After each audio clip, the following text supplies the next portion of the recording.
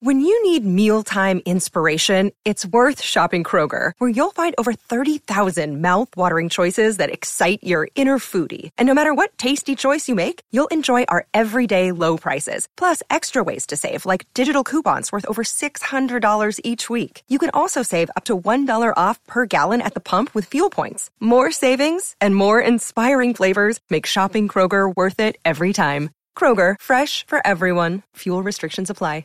Step into the world of power, loyalty, and luck. I'm gonna make him an offer he can't refuse. With family, cannolis, and spins mean everything. Now, you wanna get mixed up in the family business. Introducing The Godfather at ChumbaCasino.com. Test your luck in the shadowy world of The Godfather slot. Someday, I will call upon you to do a service for me. Play The Godfather, now at ChumbaCasino.com. Welcome to the family. No purchase necessary. VGW Group. Void where prohibited by law. 18+. Terms and conditions apply. Hi, this is Dahlia Lithwick, host of Slate's legal podcast, Amicus. If you're listening to this show, you might be interested in Amicus's live show that we're hosting in Washington, D.C. on Tuesday, May the 14th. My colleague, Mark Joseph Stern, and I will be talking to some amazing guests, including Sherrilyn Ifill and a sitting state Supreme Court justice, all about how originalism, a relatively recently invented way of interpreting the Constitution, has taken over the Supreme Court and radically reshaped the law. It's been doctrinal rocket fuel for the conservative legal movement and facilitated the rolling back of abortion rights, the expansion of gun rights, and the obliteration of the separation of church and state. And as another wildly consequential Supreme Court term careers to its end, the court's originalists are on a tear. But there's something you can do about it, and we hope you'll join us in D.C. on May 14th to explore the possible pathways out of the current situation. Go to slate.com/Amicus Live for tickets. The following podcast contains explicit language.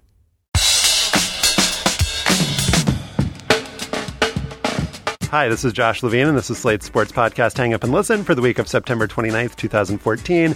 On this week's show, we'll talk about ESPN's decision to suspend Bill Simmons after the sports guy called NFL Commissioner Roger Goodell a liar on his podcast.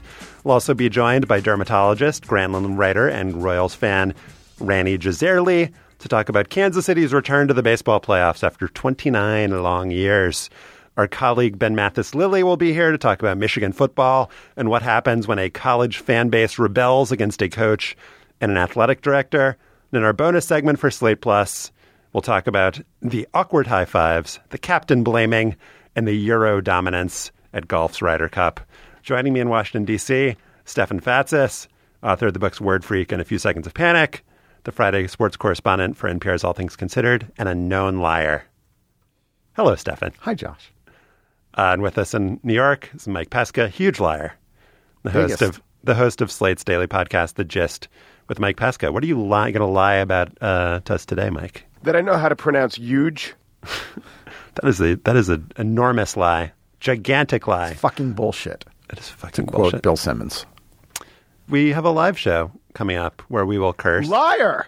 We will lie. I'm not. I did lie last week when I said that Galapagos was in Williamsburg. I've been informed that they moved like 7 years ago. And I think it was you, actually, Mike, who told me it was in Williamsburg at one point. Well, I don't know. It's in Dumbo. When I was there, It was Williamsburg. Please Maybe come it's to Williamsburg Dumbo. That's moved. That's true. Come to Dumbo. There will be no confusion. It's October 8th. There's still tickets available. We'd love to see you there. The live shows are always good, in my view. I am not a liar. What is that riddle about the person who two people tell a lie and one brothers person and tells sisters? the truth? I have none, but this man's no. Slate.com/hangup Super Week is the URL. That's the truth as well. You can get a discount on your ticket if you're a Slate Plus member, and it's in Dumbo. We'd love to see you there.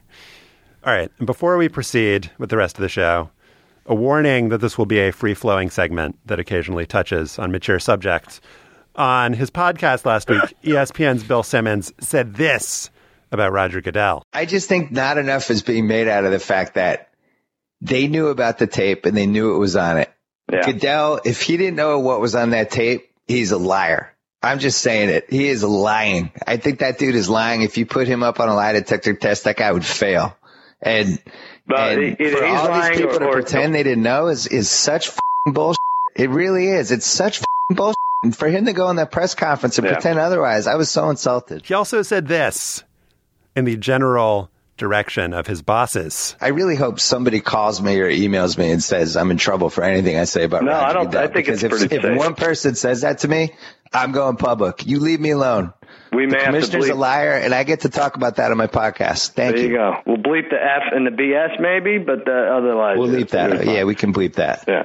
Please call me and say I'm in trouble. I dare you. You are fired up. A few days later, Simmons, who's the editor-in-chief of the ESPN-owned website Grantland, as well as the executive producer of the 30 for 30 documentary series and an on-air basketball commentator, was suspended by ESPN, with the network saying in a statement that every employee must be accountable to ESPN, and those engaged in our editorial operations must also operate within ESPN's journalistic standards. We have worked hard to ensure that our recent NFL coverage has met that criteria.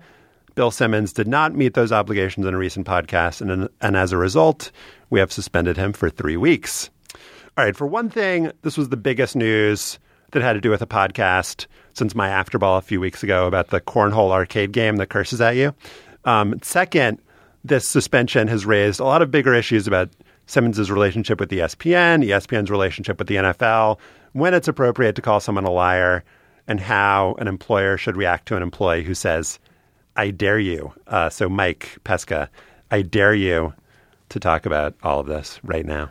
Bill Simmons should not have been suspended. I would think that very few other legitimate journalistic organizations would have suspended a person for such comments if, as is the case with ESPN, they have a set of podcasts, and those podcasts have rules like be provocative and you could swear, but we'll bleep it out afterwards. That was, by the way, annoying side note. Well, if I unleashed a stream of profanity, you're allowed to unleash a stream of profanity on podcasts. Profanity makes everyone a little too crazy in evaluating if people should be suspended.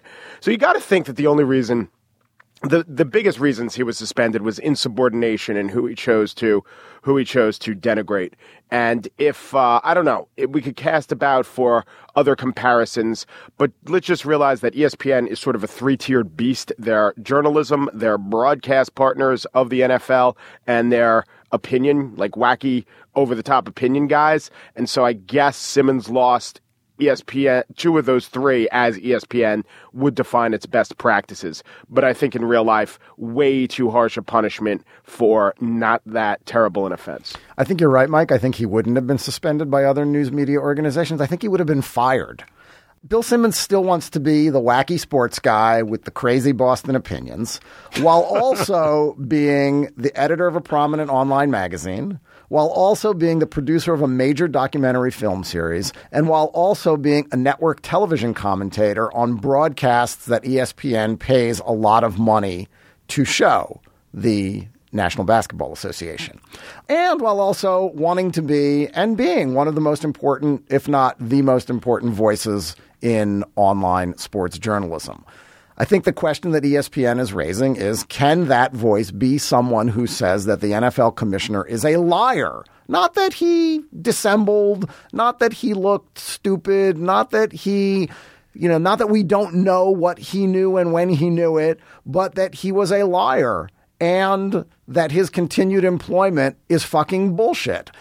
I think there are standards, and I think if you want to be big boy power broker at a multi-billion-dollar company, there are some standards. And I think it's a false distinction that they're making that, hey, the podcasts are different. You can curse over there.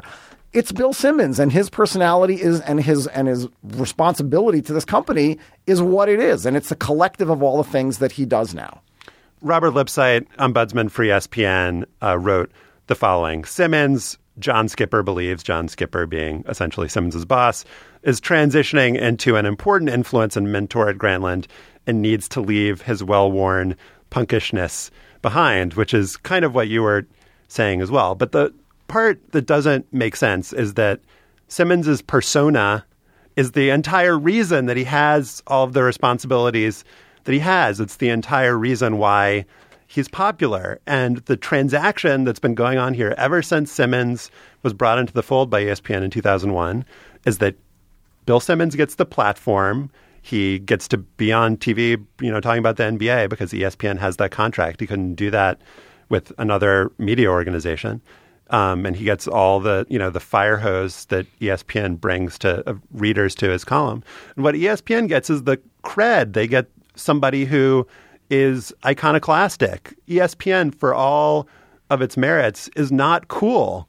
It's not like revolutionary anymore as it might have been in the late 70s when it started. And so they benefit each other in that way. And so you can't say that, Simmons is now some mature guy and he needs to act like a senior executive, because that's not who he is. And he has no value to ESPN if he's that person. I mean, I think he enjoys having the sinecure of the, Grantland position of being the guy who has his name in the opening credits of the 30 for 30 documentaries. But, whatever you may think about it, Stefan Fatsis, I think he believes that his integrity is also important and that he wouldn't be true to himself if he didn't call Roger Goodell a liar and didn't say that it was fucking bullshit otherwise. So are there no limits for Bill Simmons because he has personality and because he's iconoclastic and because that's his value to ESPN? I totally agree that that's his value to ESPN.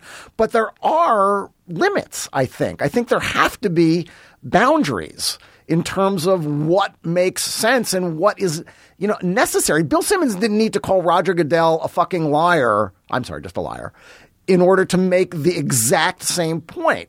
And whether this has to do with the interconnectedness of ESPN's business and its journalism or not, there's a point where logic and that wasn't a very good podcast. I mean, it just wasn't good commentary. It was churlish and childish and insubstantial. Any idiot, and maybe this is the point of Simmons that you're trying to make, but anybody can say Roger Goodell's a liar. Okay, I think, is there a point? Yeah, that point might have to do when you're criticizing someone whose ESPN's reporting hasn't shown, if not demonstrated, strongly suggested is in fact a liar. And laced within those comments were things like, I think he's a liar if he strapped himself up to a lie detector test. So yeah, he did at one point say he's a liar, which is a defensible statement. And then he also expressed, I think he's a liar. So that would satisfy the libel lawyers. You went through this whole thing about what Bill Simmons wants to be. Bill Simmons wants to be Grantland and Bill Simmons wants to be on the NBA broadcast. ESPN wants him to be that too. And I think Josh was making this point. I just said it was a fact that that's what he is now. But you seem to be saying that if he wants to be those things, he can't also be an iconoclast, and that's not true. And that's exactly what ESPN wants him to be. And then you also said that you think it's a false distinction between podcasts and print. That's not. I live it every day. We live it every day. The things we say on this podcast, sometimes in print, we'd phrase it a different way or say a different thing. And if there are gross distortions of truth, we'll go back and, not put it out on the podcast, but it's a different medium. And the reason that the podcasting works as a medium, the reason that radio is a different medium from writing, is because there's a little bit more of a looseness to it. You also say that podcast wasn't good radio. Like for what it is, which is Cousin Sal and Bill picking the point spreads of a game. But that moment where he just goes off on Roger Goodell was extremely compelling radio, podcast radio. I think the person that he criticized was a billion-dollar partner with his bosses, and he tweaked his bosses' noses. And if you take away either of those things, he wouldn't, some similar person wouldn't have been fired. And also the things that he said, forget the language and the one sentence where he says he's a liar. If he had put the words that all evidence indicates that Roger Goodell's a liar. But, it's a podcast. Him saying Roger Goodell's a liar, that's kind of what I want from podcast hosts. I'd rather have that than, always the careful company line all the time.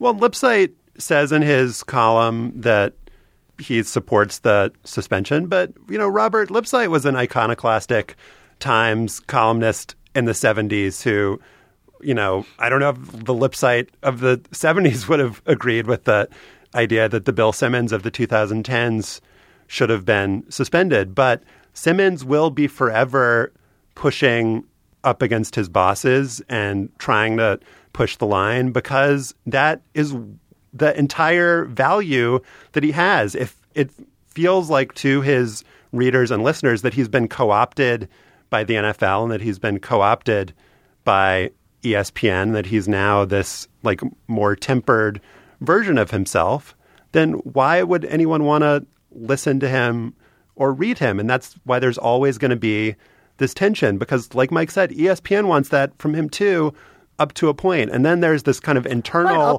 politics about, oh, well, some, person in the Bristol cafeteria is going to be upset because Bill gets to say that, but I don't get to say it, which I think is bullshit, because he got where he is.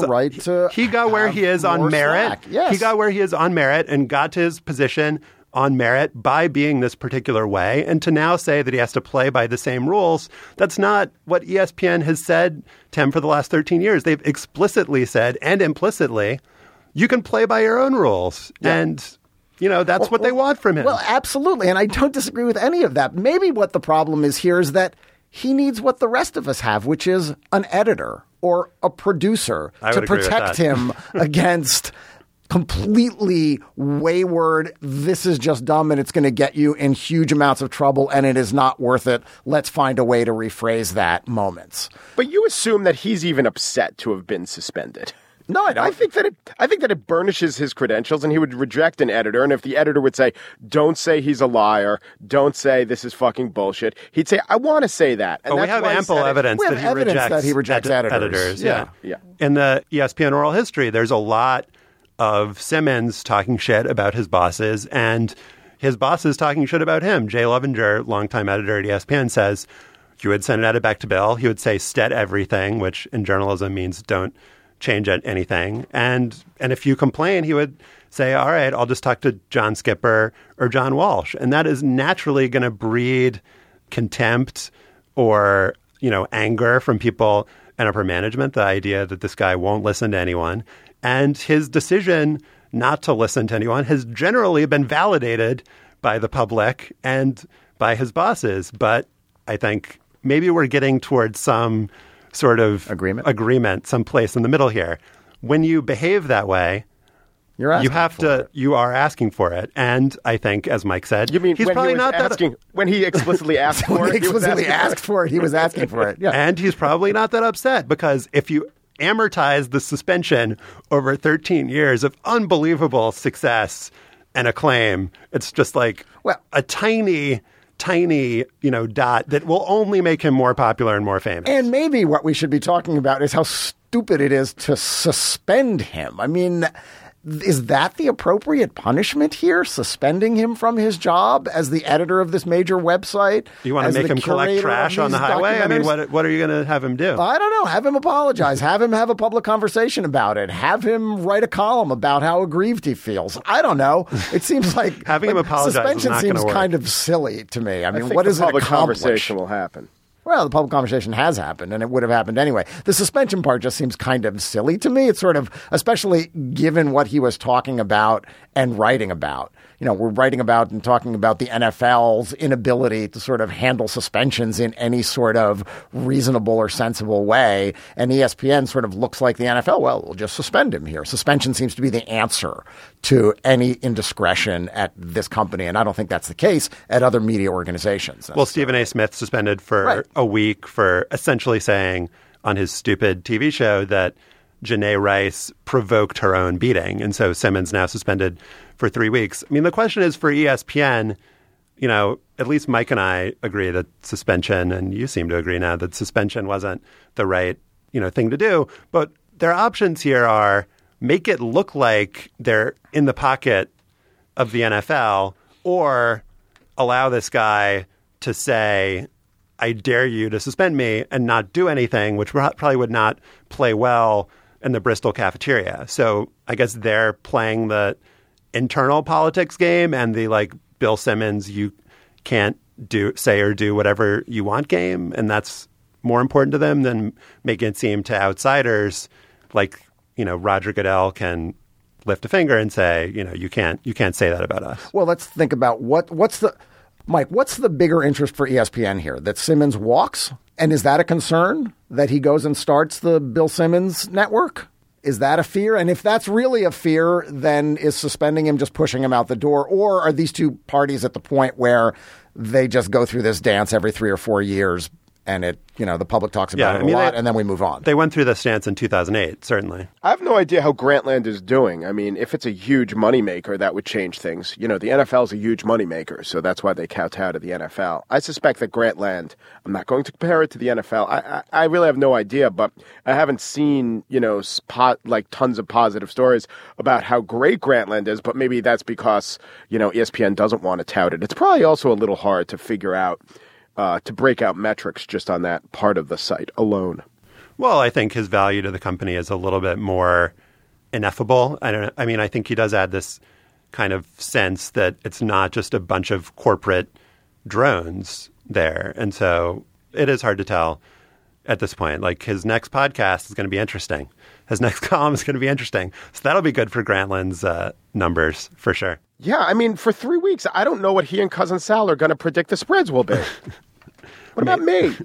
Yeah, we're going to want to know retroactively what their guesses were for the spreads in week 4. Could they we're going to want to know put it in a time capsule? All right, a quick word about our membership program, Slate Plus. You can sign up for $5 a month at slate.com/hangup+. You can get ad-free versions of your favorite Slate podcasts and also podcast extras. There are also members-only discussions with Slate staffers. We had one recently. They got 165 comments over a couple days about whether Slate is too liberal. If you'd like to participate in such conversations, Stefan is smirking. Stefan, you could participate in that conversation. If you'd like to participate or get those podcast extras, you can become a member at slate.com/hangup+. All right, Mike Pesca had to step away for this segment, but Stefan and I are still here, and we're joined by a special guest who we'll get to in one moment. But let me begin by saying that for the first time since 1993, it's time for a celebration. Both the Red Sox and the Yankees are out of the baseball playoffs. It's not a celebration. Screw yourself. I will screw myself, but I will do it in a celebratory manner. One team that is there, the Kansas City Royals, who haven't made it to the postseason since winning the World Series in 1985, with Dan Quisenberry, Brett Saberhagen, George Brett, and Buddy Biancalana in tow. Kansas City will host Oakland in the one-game wildcard playoff on Tuesday night, and we're joined now by a man who's been waiting a very long time for there to be a postseason game in Kansas City. Since 1985. Since 1985, exactly. Randy Giserli is a dermatologist by day, perhaps a dermatologist by night if someone has a suspicious mole in the evening. He also writes about baseball for Grantland, and he's joining us by phone from Chicago. Randy, how are you? I am well. How are you guys? We're good. You better be happy. It's been a long time. I am happy, and it has been a very long time, my friend. You'd be forgiven if you'd lost the capacity for joy over the last 3 decades. But let's take a moment, if we can, if it's not too difficult for you to marinate in the sadness of the last 29 years. It was the longest streak of missing the playoffs in the 4 major professional sports by 8 years. And I'll say at the end of the segment who the longest streak holders are now, if you want to think about it and play along. But Kansas City accrued that streak on merit, or I guess on the opposite of merit. They weren't particularly close to making the playoffs in any season. And you and Rob Nair blogged about the franchise for years. You wrote with a tone that alternated between bemusement, disgust, and exasperation. So do you recall a particular moment when you felt completely broken? Like, what was the nadir when you were on the verge of quitting this pathetic franchise? There are so many to choose from. I think the absolute low moment would be, there was a stretch there in the 2000s. They lost 100 games 3 years in a row, and in the midst of that, they had a 19-game losing streak. I think the longest in baseball in the last 25 years. And I believe it was the 11th game in that losing streak. The Royals led 7-2 going into the 9th inning against the Cleveland Indians. The Indians rallied. They had the tying runs on base. 2 were out, and a routine fly ball was hit to left field, and a otherwise unmemorable player, like so many people who played for the Royals, named Chip Ombres, dropped a routine, just flat out dropped a routine fly ball. He was the Tom Paciorek of the aughts, wasn't he? Yeah, exactly. Just dropped the ball.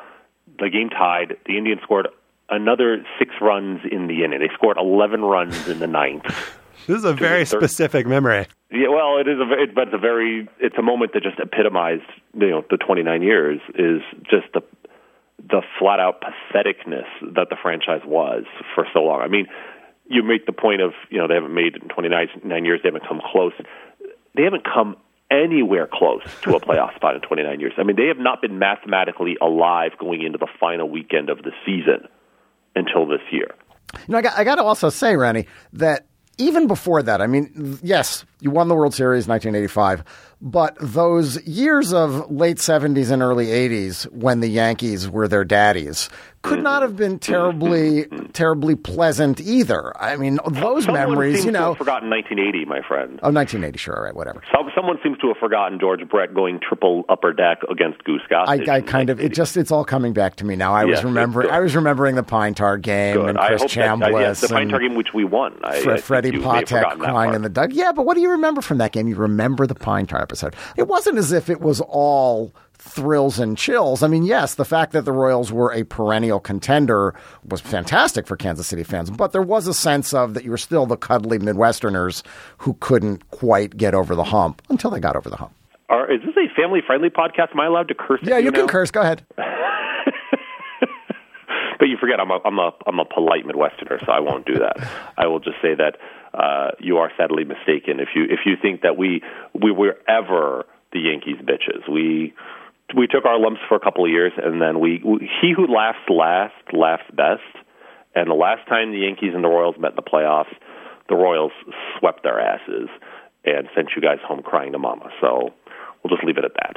Short season. I think we will leave it at that. But the thing that I find interesting about this Royals team is that I used to read you and Rob Neyer, and there's something universal about the pain of this team and how bad it was. And a lot of what you guys chronicled was in the age of enlightenment in baseball, how unenlightened this franchise was and the poor decisions by upper management, by on-field management. And so my question is, did the Royals get smarter, or was this year a fluke?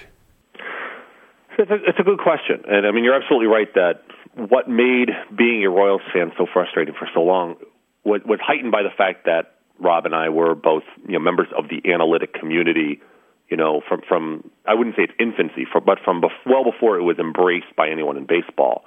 And to see sabermetrics and statistical analysis embraced by teams like the A's, like the Red Sox, like the Tampa Bay Rays, with great success, and knowing that our favorite team in the world was probably more behind the curve than any other team in the majors, and not coincidentally was the worst team in baseball for a decades-long stretch. And a small market team that really couldn't afford to be stupid. Exactly. I mean, where other small market teams adapted out of necessity. I mean, if there's one advantage to being a small market team, is that you had to think outside the box.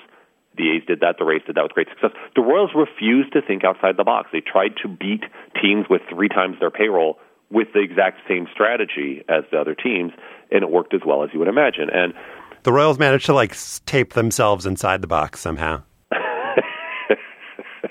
I mean, it was so aggravating as a fan of the team, and yet on some level it was almost vindicating as someone who believed that there was a better way of doing things, and that the Royals were getting what they deserved for ignoring it.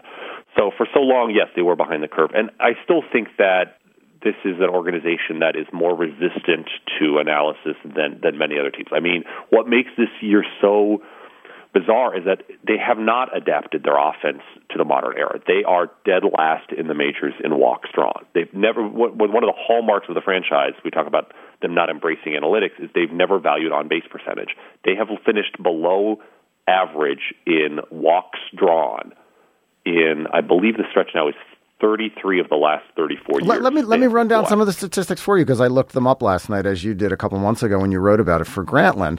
Fewest home runs by an American League team since 1992 this year, 95 home runs. Run differential was plus 27, which is terrible. They finished 89 and 73. Their Pythagorean standings had them 5 games worse. And then when you consider second and third order win percentage in that statistic, it's like another 5 games worse. They don't strike out. Great. The fewest Ks in the majors by a mile, but they don't walk at all, as you said. 4th worst walk rate since 1969 when the strike zone was redefined, 16th in OBP this year. And you wrote a couple months ago, the Royals' philosophy is decidedly retro, more suited for baseball in 1914 than 2014. Put the ball in play, run fast, play good defense. But this is not supposed to win. This is not supposed to get you into the playoffs. It's not, but if you do it perfect, like there's no margin for error if this is the way you put together a team. Like if you don't walk and you don't hit home runs like the Royals do, then you have to do everything else well. And if there's one area where I would say, okay, maybe they're not completely behind the times, it is that they have put together a team that does everything else well. You mentioned last in strikeouts. They're not just last in strikeouts. They've struck out, I believe, 120 times fewer than every other team in baseball. That's a pretty enormous advantage, and that's why they finished second in the American League in batting average. Now, batting average isn't as valuable as getting on base or slugging, but it is something. It is a foundation. They led the American League in stolen bases, and they had an excellent, I believe they may have led the league in stolen base percentage as well. And their defense was crazy, like 70 runs above average. Right. Their defense is fantastic, and their bullpen, they had 3 relievers who pitched 60 or more innings with an ERA of under 1.5. That is the first team in Major League history that can say that. And that's a big reason why you talk about their Pythagorean record being 84 and 78, and they exceeded that by 5 games. Generally speaking, when that happens, luck is a big component, but the one area where a team can kind of overachieve based on that is with a really good bullpen, because then you can deploy those guys when you're in close games late, and you're going to win more than your share of 1 and 2 run games. So some of what the Royals have done is luck. You're right. I mean, their second and third order wins are lower because they've been somewhat fortunate hitting with runners in scoring position. Their pitchers have been somewhat fortunate as well. But some of it is by design. Some of it is, like I said, a great bullpen. Some of it is having a team that puts the ball in play and then is fast enough that when the opposition doesn't field it perfectly, is able to turn that into something. And they've won a lot of games this year where you just scratch your head and say, how did they win that game? Because the other team made a terrible defensive play. Well, the more balls you put in play, the more likely the opposition is going to make an error or do something dumb. You're not going to see that happen very often on a strikeout, but a ground ball may be bobbled by the opposition. So that has been some of their success. I still think the team is behind the curve when it comes to analytics, but the one area where I think they may be quietly ahead of the curve is the defense, evaluating defense, because this is the second year in a row they've had one of the best defenses in baseball. And to me, that is the unsung hero of this roster, is that they have made an okay rotation look very good, because pretty much everybody on the field, especially their outfielders, can absolutely go get the ball. So in Grantland, you wrote a column called A Royal Blunder, and you can tell us what that royal blunder was, and also let us know, do you still think it was a blunder? The answer to your second question, I think the best way to answer that is to ask me on Wednesday, because the blunder of which you speak was the decision to trade Will Myers, the minor league player of the year, according to Baseball America, as well as Jake Odorizzi, who was also a top prospect, 2 other guys, to Tampa Bay 2 years ago for James Shields and Wade Davis. And I was certainly not alone within not just the analytic community, but even among baseball teams in thinking the Royals overpaid for a very good starting pitcher in Shields, but not an ace, and a guy who's going to be a free agent in 2 years. And this trade was like an inflection point for the team, a decision that said we're going to stop hoarding young talent and we're going to win now. And the kind of broader argument about it was that this was just a really stupid way to think about building a team, that you have all of this young talent and you're just going to throw away a huge chunk of it for a pitcher who's only under contract for 2 more years, who's getting older, he's not like Felix Hernandez or something. Someone else. He's not like Felix Hernandez or something. And so this was seen as just philosophically not something that was very smart. Yeah, and philosophically, I hated it almost as much as analytically, in the sense that for years the franchise had been preaching patience, had been building this incredible farm system that had gotten rave reviews, and then suddenly they were throwing away a huge chunk of it for a short-term game. It just felt like it was a move made almost out of desperation, that you are so desperate to win in the here and now that you are going to throw away the chance at having an all-star caliber player on the cheap for 6 or 7 years. And, last year the Royals were better. They won 86 games last year, but they still didn't make the playoffs. Will Myers was the Rookie of the Year in Tampa Bay. I certainly had no reason to change my opinion of the trade at the end of the first season, which meant that really the only thing that could resuscitate the deal from the Royals' perspective was that they go to the playoffs this year, and they do it because of James Shields and Wade Davis being on the team. And lo and behold, that's exactly what's happened. And I say I want to wait till Wednesday because it's not a full playoff spot. We're talking about one game. And while as historic as this is for the franchise, if you lose that game on Tuesday with James Shields on the mound, this is the thing. They've set up their rotation. The guy that they mortgaged their farm system for, they did so precisely so he would be the guy they would have on the mound in a must-win game like they're going to play. It would be way better of a storyline if he faced Will Myers and the Rays in the bottom of the ninth. It would, except it would probably kill me. Like literally, one way or the other, I would have a heart attack and die during that game. So well, this does raise the question of what the goal of a franchise should be. Is it just to win? Is it to win some and energize the organization, change the culture, let fans know that you're willing to put a better product on the field and take risks to do it? If Shields loses on Tuesday night and signs with somebody else, which is a distinct possibility given how much he's likely to demand or command on the free agent market. Or if they win the playoff game and lose in the ALDS and then he walks, is it worth it if they win the ALDS and lose in the ALCS and sign him to a 6-year, $150 million contract here? and he declines the way, Justin Verlander has declined? Is it worth it? How do you evaluate this as a fan? As a fan, there's a lot of thrill in having made it to the playoffs, even if it's just for one game. Right. And the other thing I'll say is I think, Will Myers had a tough year in Tampa, and I still don't think you write him off by any means. I think he'll bounce back fine next year. Jake Odorizzi quietly had a very good rookie season, but the combination of Shields and then quietly, Wade Davis, who was such a failure as a starter last year, going to the bullpen and literally being the best reliever in baseball this year. I think, it's not just that they made the playoffs, but that you can't even make a case that they would have made the playoffs at all had they not made the trade. Like, part of what concerned me about the deal is I thought as soon as 2014, it was possible that the guys they traded would be as good as the guys they got back. That's not the case. And that was not the case this year, and it wouldn't have mattered if they didn't make the playoffs. But you can point now and say the Royals made the playoffs in 2014, and they would not have made the playoffs had they not made the trade. Now, they may be in 2015 and beyond, there may be seasons where the opposite occurs, where they'll miss the playoffs by 5 games, and Will Myers has an all-star season, and Jake Odorizzi's pitching great, and there'll be regrets then. But the fact that no matter what happens, there is you have turned one early departure from the scene into a postseason berth. It's hard to describe the trade as a failure. It may not end up being a good trade if those guys really pan out. The Rays could still win the trade, but the Royals didn't make the deal.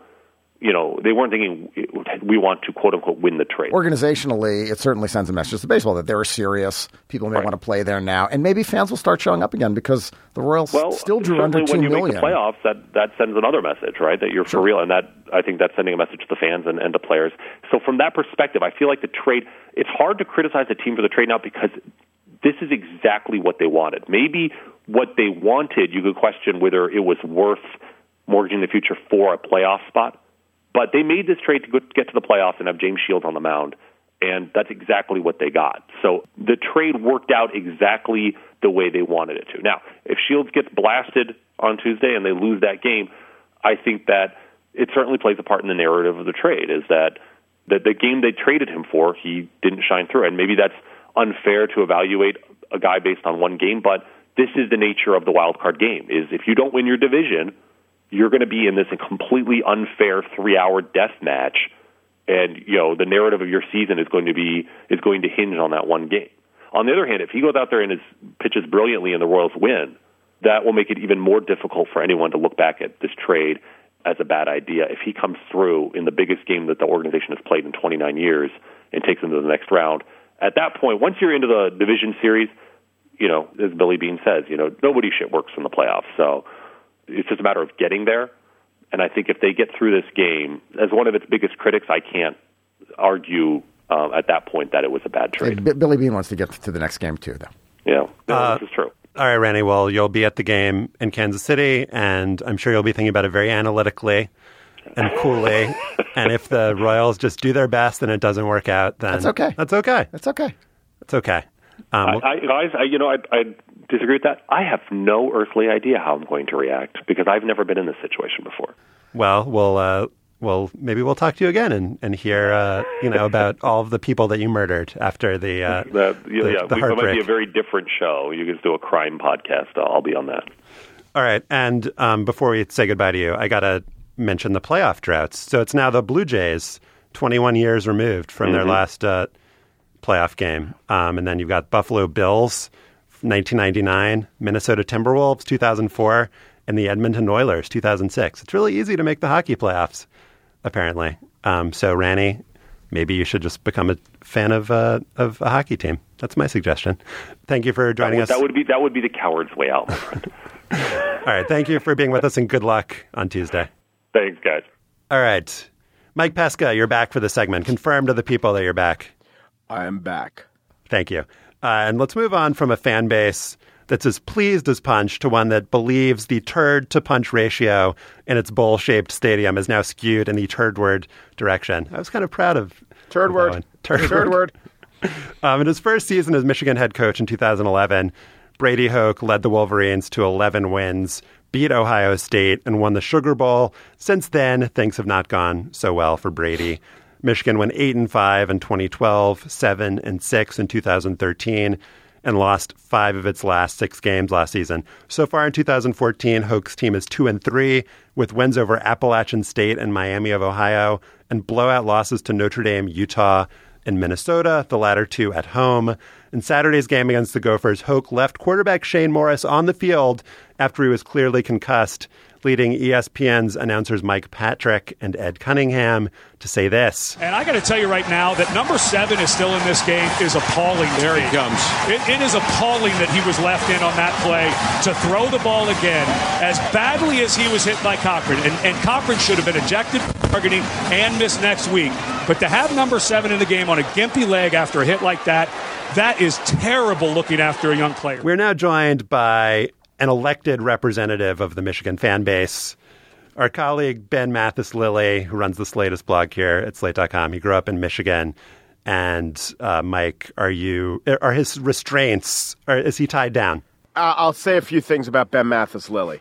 He's wearing a Michigan shirt right now. He didn't go to Michigan?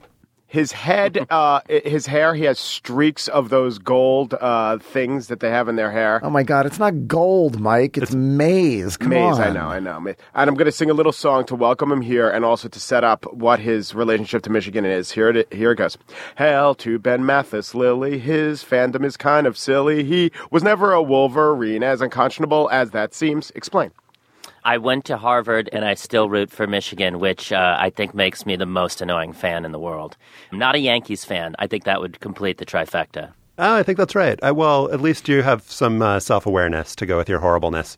Ben, there has been indignation about Brady Hoke for a long time among Michigan fans, which is inevitable when a big-time, fancy college football program loses games. But as an outsider, it looks to me like this concussion thing adds righteousness to the indignation. So I'm just wondering, is there any connection between why Michigan fans hated Brady Hoke before Saturday and why a lot of people think the guy should be fired for what happened in the Minnesota game? Yeah, and I think that that's what's really galling people about the concussion incident.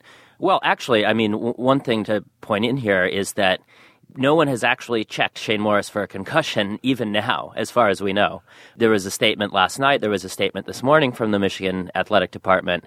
In neither of the statements did they mention actually performing the kind of concussion tests that we're used to seeing now on sidelines on Morris, despite the fact that he was hit very hard in the chest and it looked like in the chin. All of the statements from Michigan are talking about his leg, which was also injured, which is another reason that people are upset that he was in the game. And the announcers hit on the gimpy leg more than they did on it. They said wobbly. They didn't say concussion. They said gimpy leg a lot more. But you guys were appalled, I think more than I was, by the decision to leave Shane Morris in. How could you not be appalled by it? I think you're the one who has to answer for that. Okay, because this is just like the Jay Cutler on the bench incident. The camera sees all, but I firmly believe that Brady Hoke did not see that one moment we saw where he stumbled. So the kid may have been gimpy and he may have, his leg may have been limping, but, you keep them in. Sometimes you do keep a player in when he's a little bit hurt. So I am willing to believe with everything a coach has to do that if he missed that moment that we saw, it makes him seem like we assume that he saw it because we saw it, but that's not necessarily true. Although afterwards he was very stupid in how he described his decision-making. Well, I think that it's definitely possible that he was looking elsewhere on the field when Morris got hit. He was looking at where the pass went. And yeah, I mean, the one single moment that he stumbled into his lineman was obviously very bad on TV. But I actually just rewatched it, and I think what happened afterward was that two of the players on the offense were gesturing toward the sideline also.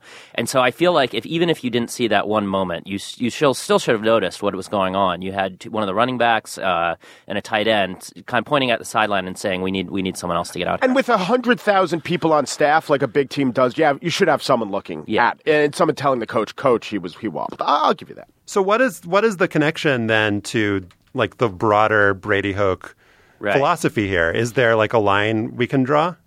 Well, I think that's why people are so upset. I think if this had happened to a coach who had just won 15 games in a row and was looking like he had a good handle on the situation, I think people would be willing to forgive it and might be more inclined to take Mike's line of reasoning.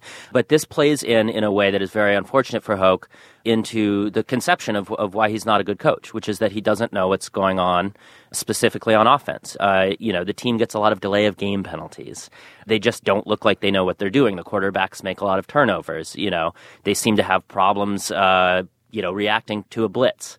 So there's a lot of these things that happen on the field, and Hoke seems kind of blithely unaware of them. And then to have something that's much more serious than simply losing 5 yards on a delay of game happen, but speak to the exact same kind of lack of control, lack of awareness that he'd already been criticized for. And I think that's why people are using this as an opportunity to say he needs to go. Not necessarily that the incident itself is worthy of firing, but that this is not a surprise coming from Brady Hoke. No one is surprised that he did this. I'm going to quickly make a comment in response to Mike, which is that there's a coach, there's an assistant coach, there's a quarterback's coach, there are doctors, there are trainers, there were teammates. An offensive lineman basically had to catch him while he stumbled and nearly fell. He grabbed his helmet. The ref said, "Do you want to take a timeout?" And they're like, "Nah, we're good." Is inexcusable on every level. If I were that kid's parents, I would be incensed and I would be in the athletic director's office today. I would be too, but I'm just saying that we assume that Hoke saw what we saw. I understand. This is forget the trick Hoke. of the camera. This is Michigan's team. I acknowledge that. They have sidelines. 1,000 people on staff. Someone has to get to him and tell him the kid can't play. And I have to listen to that guy. For people who didn't see the game, we're talking about after he came out, they put him back in the game. And that's when the ref said, "Do you want a timeout?" Because they needed to take the replacement quarterback out. Because his helmet came off. Right. Yeah. All right, but let's move beyond that and to sort of the culture of big programs, particularly, I think, big Midwestern, Big Ten type programs. Brady Hoke came in spouting a lot of tough guy mantra, get rid of the Rich Rodriguez, crazy offense stuff. Let's get back to meat and potatoes, grind it out. We're our tough Michigan men. That this kind of philosophy persists today feels surprising, but in a lot of ways really isn't, is it, Ben? If you have success doing what Michigan did for as long as they did, which was to have a really good offensive line and a really good defensive line, and I think they made a bowl game for more than 30 years. They had one 500 season in the entire tenure of Bo Schembechler. I think that the casual fan is going to even kind of reasonably assume that that's the way to win a football game. And so it takes a lot to kind of knock that perception out of them. I think maybe it's what has happened now. I think the complete lack of success of Hoke, and in fact the lack of success doing exactly what he said he was going to do, which was to run the ball down their throats, which, Michigan can't run the ball. And so I think people are figuring out that, tough rhetoric is not necessarily the same as winning games, and so this maybe is the kind of thing that's finally going to push them out of that 1970s mindset. I think just like the expression, after a fat pope, a thin pope, Rich Rodriguez was this guy who came with this highly elaborate offense. He was the intricate watchmaker, and it didn't work. So even if the fan base was saying to itself, well, all right, we'll give this guy a try, it just felt really good. It felt like a return to old-fashioned values when Hoke came and when he was hired and he looks like Chris Christie and he's like a regular guy. And like, you want to be able to win that way. I think that it's harder to win that way. Obviously, the spread offense is much better. But if you are to win that way, you have to operate with a Schembechler-like precision. So the combination of this antiquated philosophy and not having excellent execution, that just is a conflagration. There's no reason, though, do you think, Ben, that Michigan can have an awesome wide-open offense? I mean, sure, they hadn't in the 70s, but the 70s were the 70s, and this is 2014. Right. I mean, I think that, the truism that is always true is that if the team is winning, the fans are going to accept the philosophy, they're going to accept the personality of the coach. And Rich Rodriguez's offense actually was pretty good. I mean, there was really everything else was what was wrong with his program. And so I think that if you had a defense that could allow less than 30 points a game, you would have had fans saying, well, maybe this is a good idea. We have to catch up with the times. We're Michigan. I'm sure there's some other way they could have framed it to fit in with the Michiganness of it. We're intelligent. We react to the world, Our defense is still strong. Whatever. There's a broader underlying problem here, too, and it's one that's affecting other athletic departments, is that there is less interest among students. Michigan has tried to prop up this fiction of sellouts for however 30-plus years, however many in a row it is. They're struggling to sort of survive in a marketing-driven college football economy. They brought in the former, president of Domino's to be the athletic director. Yeah. And there's been a lot of resentment toward how he has approached the revitalization of the business side of the football program. That all is of a piece. Mm-hmm. I mean, I think that gets to something else that's actually extraordinary that happened on Saturday during the game. The student section chanted, "Fire Dave Brandon." That's the name of the athletic director. Now, I could have happened before, but I have never heard of a bunch of 20-year-old drunk kids chanting that an athletic director should be fired because of his marketing techniques. I mean, that just goes to show you the degree of alienation that has gone on there. But then another section of the fans broke out with but he has a large buyout in his contract. And then the third said, well, furlough him indefinitely. It was very odd. It's right. It's the general manager fetishization of college sports. Yeah, and actually, Stefan, the announced attendance figure was booed on Saturday.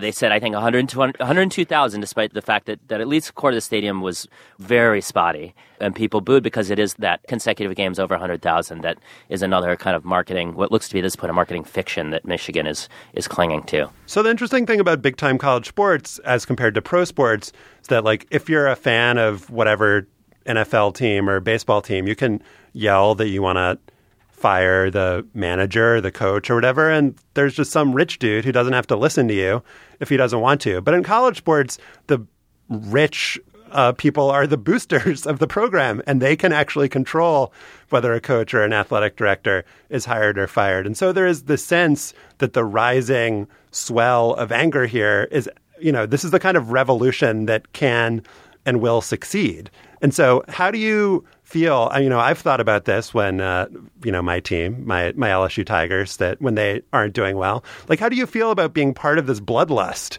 about being part of the, fire Brady Hoke revolution? Well, I've thought about that too, because it is kind of the situation in which two dumb forces are colliding. One force is the dumbness of the coaching staff right now, and the other force is the kind of dumb thing where just whenever a team is doing bad, then you just say fire the coach, And I think that there's a huge contingent of people who are saying fire Brady Hoke, fire Dave Brandon, just because the product on the field is bad. But what I think has happened maybe this weekend was the tipping point is that, our so-called elite opinion has also tilted that way. The Michigan Daily, the newspaper, is now calling for his firing. The newspapers are saying he's on the way out. And so, I think that Michigan and other big programs, I think they can survive the fans booing and kind of the message board hardcore people being angry and swearing and misspelling things. I don't think that they can survive this level when every one of the blogs and every one of the newspapers and it's on national news, and I think that's what really pushed it over. So maybe it's not necessarily the revolution that is ultimately going to lead to Hoke's downfall, but it certainly, the fan discontent created an environment in which that's possible. Well, I wonder if the healthy thing here isn't that, we can sort of mock the parochial nature of Big Ten football. But you could also say that Big Ten football is kind of more pure in this landscape of over-broadcast, over-commercialized. No, I mean, the notion that, we liked the idea of 100,000 fans, no music in the stands, and people just playing the sports. Obviously, that is a sort of naive patina over the reality of recruiting and corruption and big money in all of these programs. But if the opposition is to something that has made Big Ten football or Michigan football feel like the NFL or feel like something that's so obviously over-commercialized and run by a pizza guy, then that's not a bad thing to rebel against. Oh, sure. I mean, I think that there's a certain way that football fans, college football fans, can be reactionary in a way that's annoying. And we talked about it earlier, which is to say you have to have 2 tight ends on every play, And there's a way in which it can be nice and I think can be good, which is saying we don't have to have an ad on in the middle of the box score on the school's website, which is what Michigan does now. We don't have to play wedding DJ music throughout the entire game. That kind of reactionary sentiment is one that I can get behind. And yeah, I agree that maybe certain Big Ten schools that is a place where that kind of fan traditionalism lives. Or maybe with the Michigan fans, they're not ready for this. Bump, bump, bump, sorry. Go ahead. All right, Ben. Well, Michigan's playing at Rutgers. Do it in there. Come on. All right, Ben. Michigan's playing at Rutgers. Traditional this Big week. Ten rival. Traditional Big Ten rival. Brady Hoke has not been fired as of Monday around noon. We'll keep the countdown clock running. Good luck surviving the season, but you'll probably survive longer than Brady Hoke. Thanks for joining us. Thanks, guys. All right, it's now time for After Balls, and we didn't mention the phrase Michigan man, I don't think, which is something that gets talked about vis-a-vis coaches. Brady Hoke, Michigan man, was there under Lloyd Carr. They brought him back to bring his traditional Michigan values. Stefan, you just Googled Michigan man. I did. The first thing that popped up was 625-pound Michigan man can enter plea via internet. So there's that, but I don't think that's the derivation. But MGoblog does have a little bit of historical perspective. It writes, Fielding H. Yost and Bo Schembechler seem to be the 2 most cited origins of Michigan man. Many believe the first reference to a Michigan man was at a Michigan basketball press conference when Schembechler fired then-coach Bill Frieder in 1989. Frieder had taken a job starting the following season with Arizona State and intended to coach Michigan for the duration of the NCAA tournament. Bo's response, quote, "A Michigan man will coach Michigan, not an Arizona State man." Way to go, Bo. Mike Pesca, what is your Michigan man? Early in the season, actually in spring training, Reds reliever Aroldis Chapman took a line drive to the face. He was patched up with a titanium plate. According to his surgeon, the titanium, a strong yet flexible and non-corrosive metal, thank God, because it was in his face. It was a framework of struts and screws that stayed in his face. I've been trying to find out if Aroldis Chapman's face sets off airport metal detectors. I cannot. Maybe titanium doesn't work that way. So Aroldis Chapman, despite having a titanium plate in his face, had, I don't know if it's one of the greatest, but one of the most impressive seasons ever for a closer, just based on fastness. So they have pitch FX data. They haven't had this for years. We don't know what other Guillermo Hernandez's stats would have been. He averages over 100 miles an hour on his fastballs, and he pitches. He used to pitch almost nothing but fastballs. Now he pitches mostly fastballs. Something like 2/3 of his pitches are fastballs. But according to that pitch FX thing, of the 2,100 some odd fastballs pitched overall in the major leagues, 900 something were pitched by Aroldis Chapman. If there's a fastball, you have almost a 50-50 shot of guessing who pitched it if you said Aroldis Chapman. Chapman faced a little over 200 batters. He struck out 106 batters. A couple years ago, Craig Kimbrell was the first guy ever to strike out more than half the batters he faced. Aroldis Chapman's strikeout rate was even higher than Kimbrell's, striking out 52% of the batters he faced. It's ridiculous. You want to do the strikeouts per 9? Of course, he couldn't possibly do this. But he had a strikeout per 9 inning rate of 17.7. So if we could replicate what he does over the course of a game, Aroldis Chapman would be striking out 18 batters a game. That's a lot of batters. I don't know how this plays into things, but the Reds weren't very good this year, and they didn't really need a closer that often. So you could argue that if he was brought out more, maybe with use, some of those numbers would have declined. But actually, it doesn't seem to be the case. It seems that he got stronger as the year went on. He has thrown almost 400 pitches that were measured at 100 miles an hour or more. I know it's fascist to think about, these fast pitches and to marvel at velocity. But sometimes, like with Usain Bolt, it's just simple. Look how fast that thing goes. And Aroldis Chapman makes it fast and impressive, more impressive than anyone else in baseball. All right, Stefan, what is your Michigan man? You didn't need to watch the Ryder Cup to understand what was happening. All you needed to do was follow Dan Jenkins on Twitter. And truth be told, you didn't even need to do that over the weekend. 7 weeks ago, on August 7th, the 84-year-old golf and football writing deity was previewing the biennial U.S.-European fist pump. And here is what he wrote. I'll save you some time. Europe, 16.5. USA, 11.5. And that was the result to the half point. He knows everything, Dan's daughter Sally, the Washington Post columnist, wrote when I pointed this out to her last night. Jenkins is, of course, a unanimous first ballot guy in the never-to-be-constructed Sports Writer Hall of Fame, Sports Illustrated staffer who helped define 20th century magazine writing, author of Semi-Tough and 20-some-odd other books, including this year's His Own Self, a semi-memoir. Until his doctor made him skip this year's British Open, he had covered 179 majors in a row for either SI or Golf Digest, where he has spent his non-retirement. He's covered 223 majors in all. If you want to know more about Jenkins' unflowery, hilarious, unapologetic, anti-romantic, sacred cow-tipping prose, read Brian Curtis's Grantland profile from March, which quotes another writer calling Jenkins our Mark Twain, our Ring Lardner. If you want to know more about Dan and Sally, read her little play-by-play of their taking in this year's British Open from his over-air-conditioned living room in Fort Worth.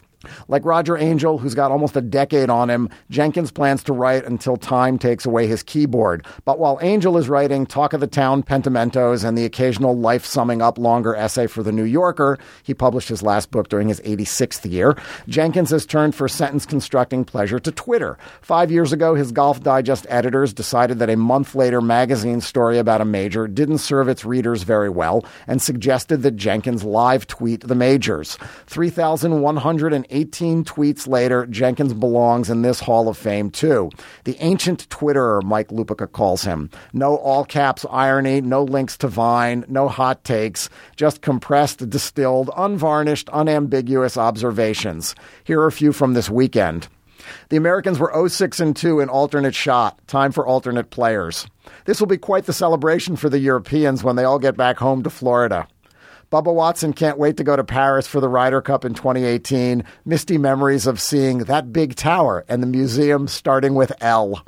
So Phil texted Watson yesterday begging to play, which means Tiger texted Watson begging him to keep Phil on the bench. There's enough material in Phil's jacket for him to be declared a wind farm. Jenkins' tweets are some indeterminate mix of sick burns, bullseye zingers, and dead-eye observations. Tiger Woods is his favorite foil. Tiger's back looked good on that penalty drop, he wrote recently. Obviously, he's not a big Phil fan either, or it might seem sometimes much of a fan at all. When a follower wrote to him, "You are the Jack Nicklaus of grumpy," Jenkins replied, "Consistent record over multiple decades." Sure, there's the occasional older guy PC misstep, like when he wrote in 2010 of the Korean golfer Y.E. Yang. Y.E. Yang is only 3 shots off the lead. I think we got takeout from him last night. Golf Digest apologized. Jenkins said he had just eaten at P.F. Chang's and thought it was funny, and he hates political correctness, and he didn't care anyway. Philip Bondi in the New York Daily News tisked, "This is why nobody should tweet." But Jenkins should never stop. One reason, because Sally says he loves it and it keeps him writing. Twitter is, to him, a well-written and highly focused sentence, she told me. He always told me, find the defining moment and kick it till it's dead. Twitter lets him do that like 40 times a day. Sally says her father is baffled by the internet and pretty much every other modernish gadget, too. Calls them all electricity, doesn't even trust a cash machine, but he believes in the power and the carpentry of sentences, she said. His tweets are hammering nails into boards. Keep hammering Dan at Dan Jenkins, GD. That doesn't stand for goddamn it. Golf Digest. Josh, what's your Michigan man? Stefan, you have done an afterball on the site Lucky's Amazing Sports Lists, which is exactly what it sounds like. I did. It's a collection of amazing sports lists. And they are amazing. I ran across it over the weekend because I was reading about an 8-man football game in Kansas in which Otis Bison beat Kinsley 104-70. The website catchitkansas.com said it was the highest scoring game in Kansas high school history, and that Otis Bison got 10 scores from speedy sophomore wide receiver Brad Lightfoot. Appropriate name. So I went to Lucky's Sports List to find other high scoring football games. It used to be actually pretty common, or at least a lot more common, for teams to score in excess of 100 points. We all remember the Yale 113-0 win over Dartmouth in 1884, October 25th. But 4 days later, Princeton beat Lafayette 140-0. Then you had Stevens Institute of Technology 162-0 over College of the City of New York, Harvard over Exeter, Yale over Wesleyan. Stefan is like probably... I mentioned one in my afterball last week, 222-0, Cumberland. You know, we're getting there. Oh, we're getting there? I'm sorry. Right. Stefan, lack of patience. Yep. So Georgia Tech beat Cumberland 222-0. So these games are a lot less common recently, but they're more common in being less common than I thought they would be. So Texas high school 6-man football is still the scene for many 100-point game. You had in 2013 Lake Arthur, New Mexico, beating EP Jesus Chapel 101-12. Have some mercy on Jesus, please. Dallas Lake Hill 109-93 over Campbell High.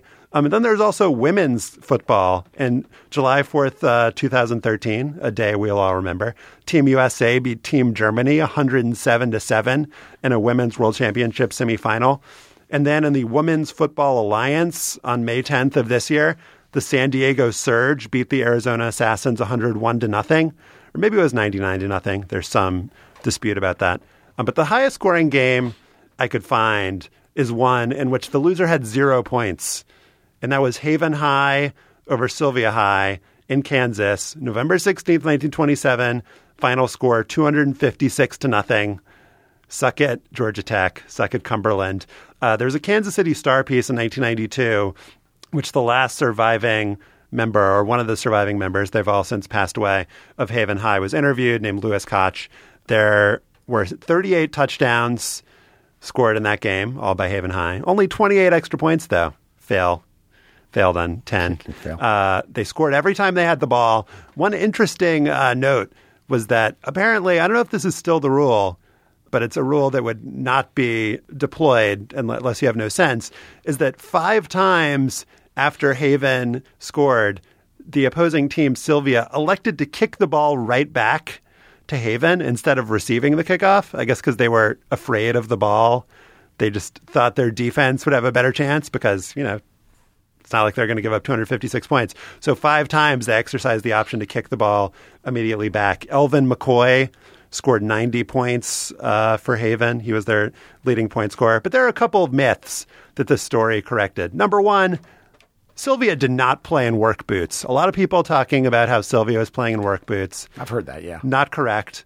There's a lot of back and forth between Haven and Sylvia. Sylvia apparently believed there was a junior varsity game, but Haven actually sent the varsity.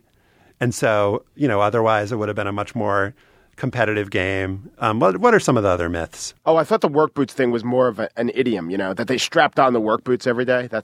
That wasn't what was going on? I think it was actually just an idiom, but some people suspected that they were only playing in work boots. If they had regular shoes on, it would have been like 248-0. I heard that they were wearing flip-flops. That's another common... And it's not true that they were literally skating on thin ice. There is still a question, I'm reading from the KC Star story, about why the Sylvia coach chose to kick off instead of receive after Haven touchdowns. Maybe he was a little confused. One theory was that his offense was giving the ball up so often on turnovers, he thought his team would be better off on defense. The story also interviews a guy from the Sylvia team who was a 120-pound halfback. He says, I was about as big as anybody on our team. If we'd had anybody bigger, I wouldn't have been playing. So this is like still the biggest thing to ever happen in Haven. It's about a town of 1,200 people. And the most recent article that I could find about it was in 2012. They had to build a higher capacity water tower because the town had grown a bit in recent years. And so they were going to put, you know, Haven on the water tower and put the fact that it was the highest scoring game in football history. But there was some debate about whether they would put the score on there, about whether that would be in poor form. And so no, we're so proud of it, we can't actually document it. I want somebody to let me know, to go to the Haven water tower, take a photo, tweet it. Stefan's pointing at his computer. Google Maps. Yeah, let us know what it says on the Haven water tower. We'd like to know. I think there's a screen. Also, let us know what it says on the Sylvia water tower. This could be the Hoosiers of the 2010s. I would like to note that the water inside that water tower is actually not H2O, but H256O. That would kill us all. I don't know. What would H256O? That sounds like it would be highly explosive. I should have paid more attention in chemistry. We'd love your feedback. For this eventuality. We'd love your feedback on what we talked about today. You can email us at hangup@slate.com. We'll also gather links to the stories we discussed at slate.com/hangup. Subscribe to Hang Up and listen on iTunes. You can find us at itunes.com/SlatePodcasts. Leave us a comment and a rating when you're there. Become a fan of Hang Up and Listen on Facebook. Facebook.com/hangupandlisten is the URL. Our intern is Chris Laskowski. Our producer is Mike Volo. The executive producer of Slate's podcast is Andy Bowers. Remember Zelmo Beatty. Thanks for listening.